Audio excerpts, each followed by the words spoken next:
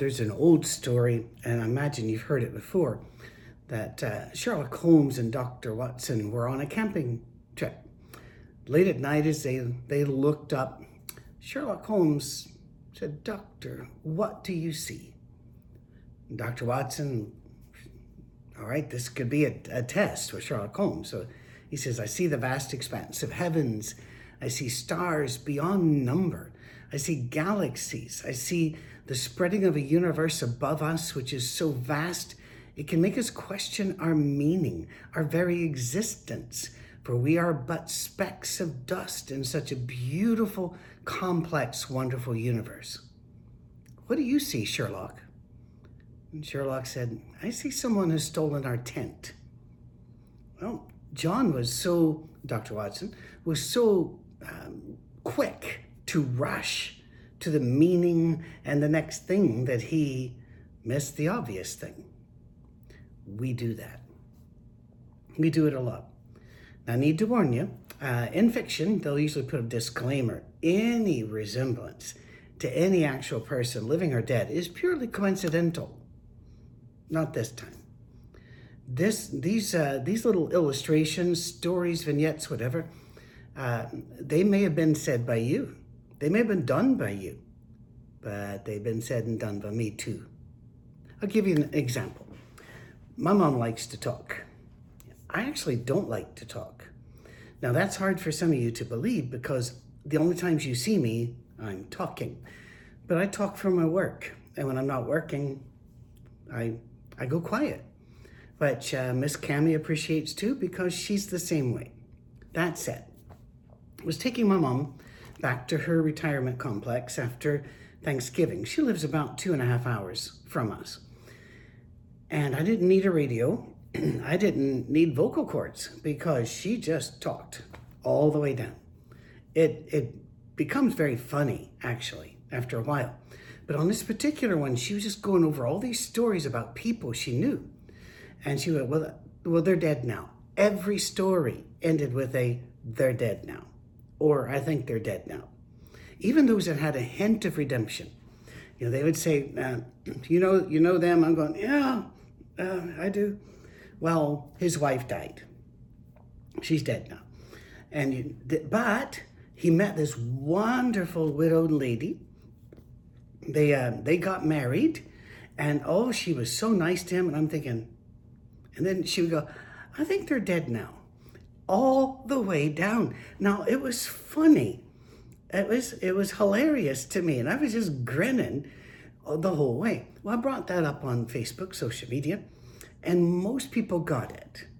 Some didn't. Now, maybe they didn't get it because they think I'm stupid, but I don't think that's it. I think they didn't get it because they're still bruised by the loss of someone they love. But they didn't get the fun. They said, one of these days, you're gonna wish you could still hear your mother's voice tell those stories. Oh, how I wish I could hear my mother tell, And then, of course, a few people don't think I own a calendar, clock, or a mirror. So they would say things such as, well, when you get to a certain age, your friends are all dead. I know. Don't rush past the joy to get to the pain. Don't rush by the joy to get to the pain. We do that. And I don't know why. This moment, we need to look up and see someone took our tent. And then we can talk about what all that means. We need to live in the immediate. Paul told us, redeem the time, buy it back. We don't do that, though. We live over there. We rush past joy to get to pain, or just as awful, we rush past the pain to get to the joy. I'll explain.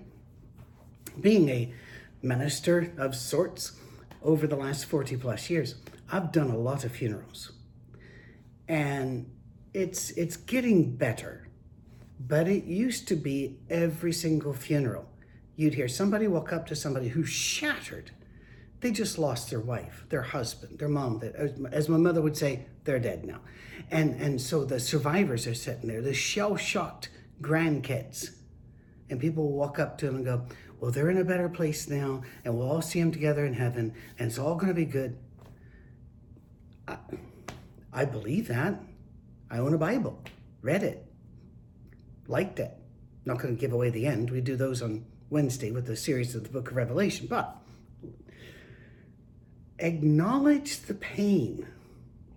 Live in that moment. Deal with the pain. Sit with them in their pain. And don't rush past it.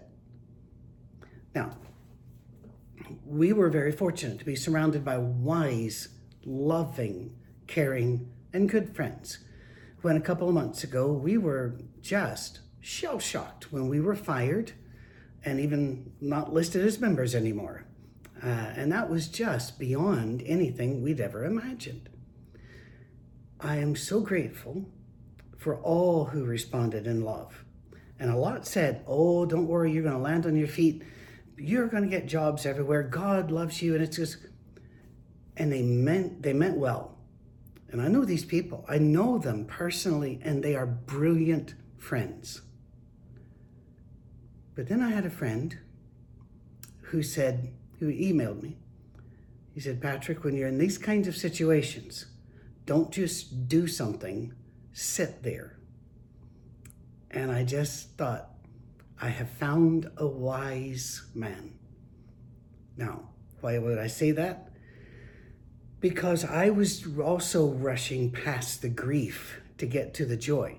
I was ignoring it. I was shoving it to the side, saying, no, God's got this. God's got a plan in this somehow.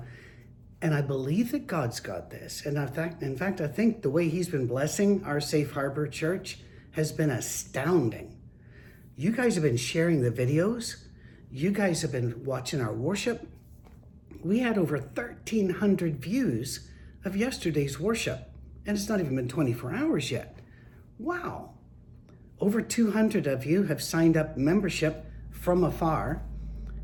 It's astounding. And yet, I'm still not ready to go there without acknowledging my grief. And without acknowledging my wife's grief. See, that's the thing. You got two people in grief, they move at different speeds, and they back up at different speeds. So we need to take time to breathe and grieve. So thank all of you who say, God's got this, you've got this, it's going to be great. Thank you. We do need to hear that. But we're not going to rush past the pain to get to the joy. And with my mom, I'm not going to rush past the joy to get to the pain. Live now. Live now. Don't rush by the Christmas lights on your way to buy Christmas lights. Look at them. They're gorgeous. I wish we lit up stuff like that all year round. I really do. I've had people say, I wish the Christmas spirit would last all year. I don't really know if I want, back in the days of the crowded stores, for that to always be, but I get the point. I do. I'm going to live today. I've had people, they'll say, it's Monday. I only get that a little bit because as a minister, I don't get weekends off. So, but I understand what you mean. I've got to do this to get there. Don't go there yet. Live now. Don't rush by our holiday. Christmas is coming. But don't think, I've got all the things I've got to get done. Why don't we just say, let's think about today. What can I do today? What's around me today? And redeem the time. Get it back. Because before you can redeem the time, you've got to be in it. God bless.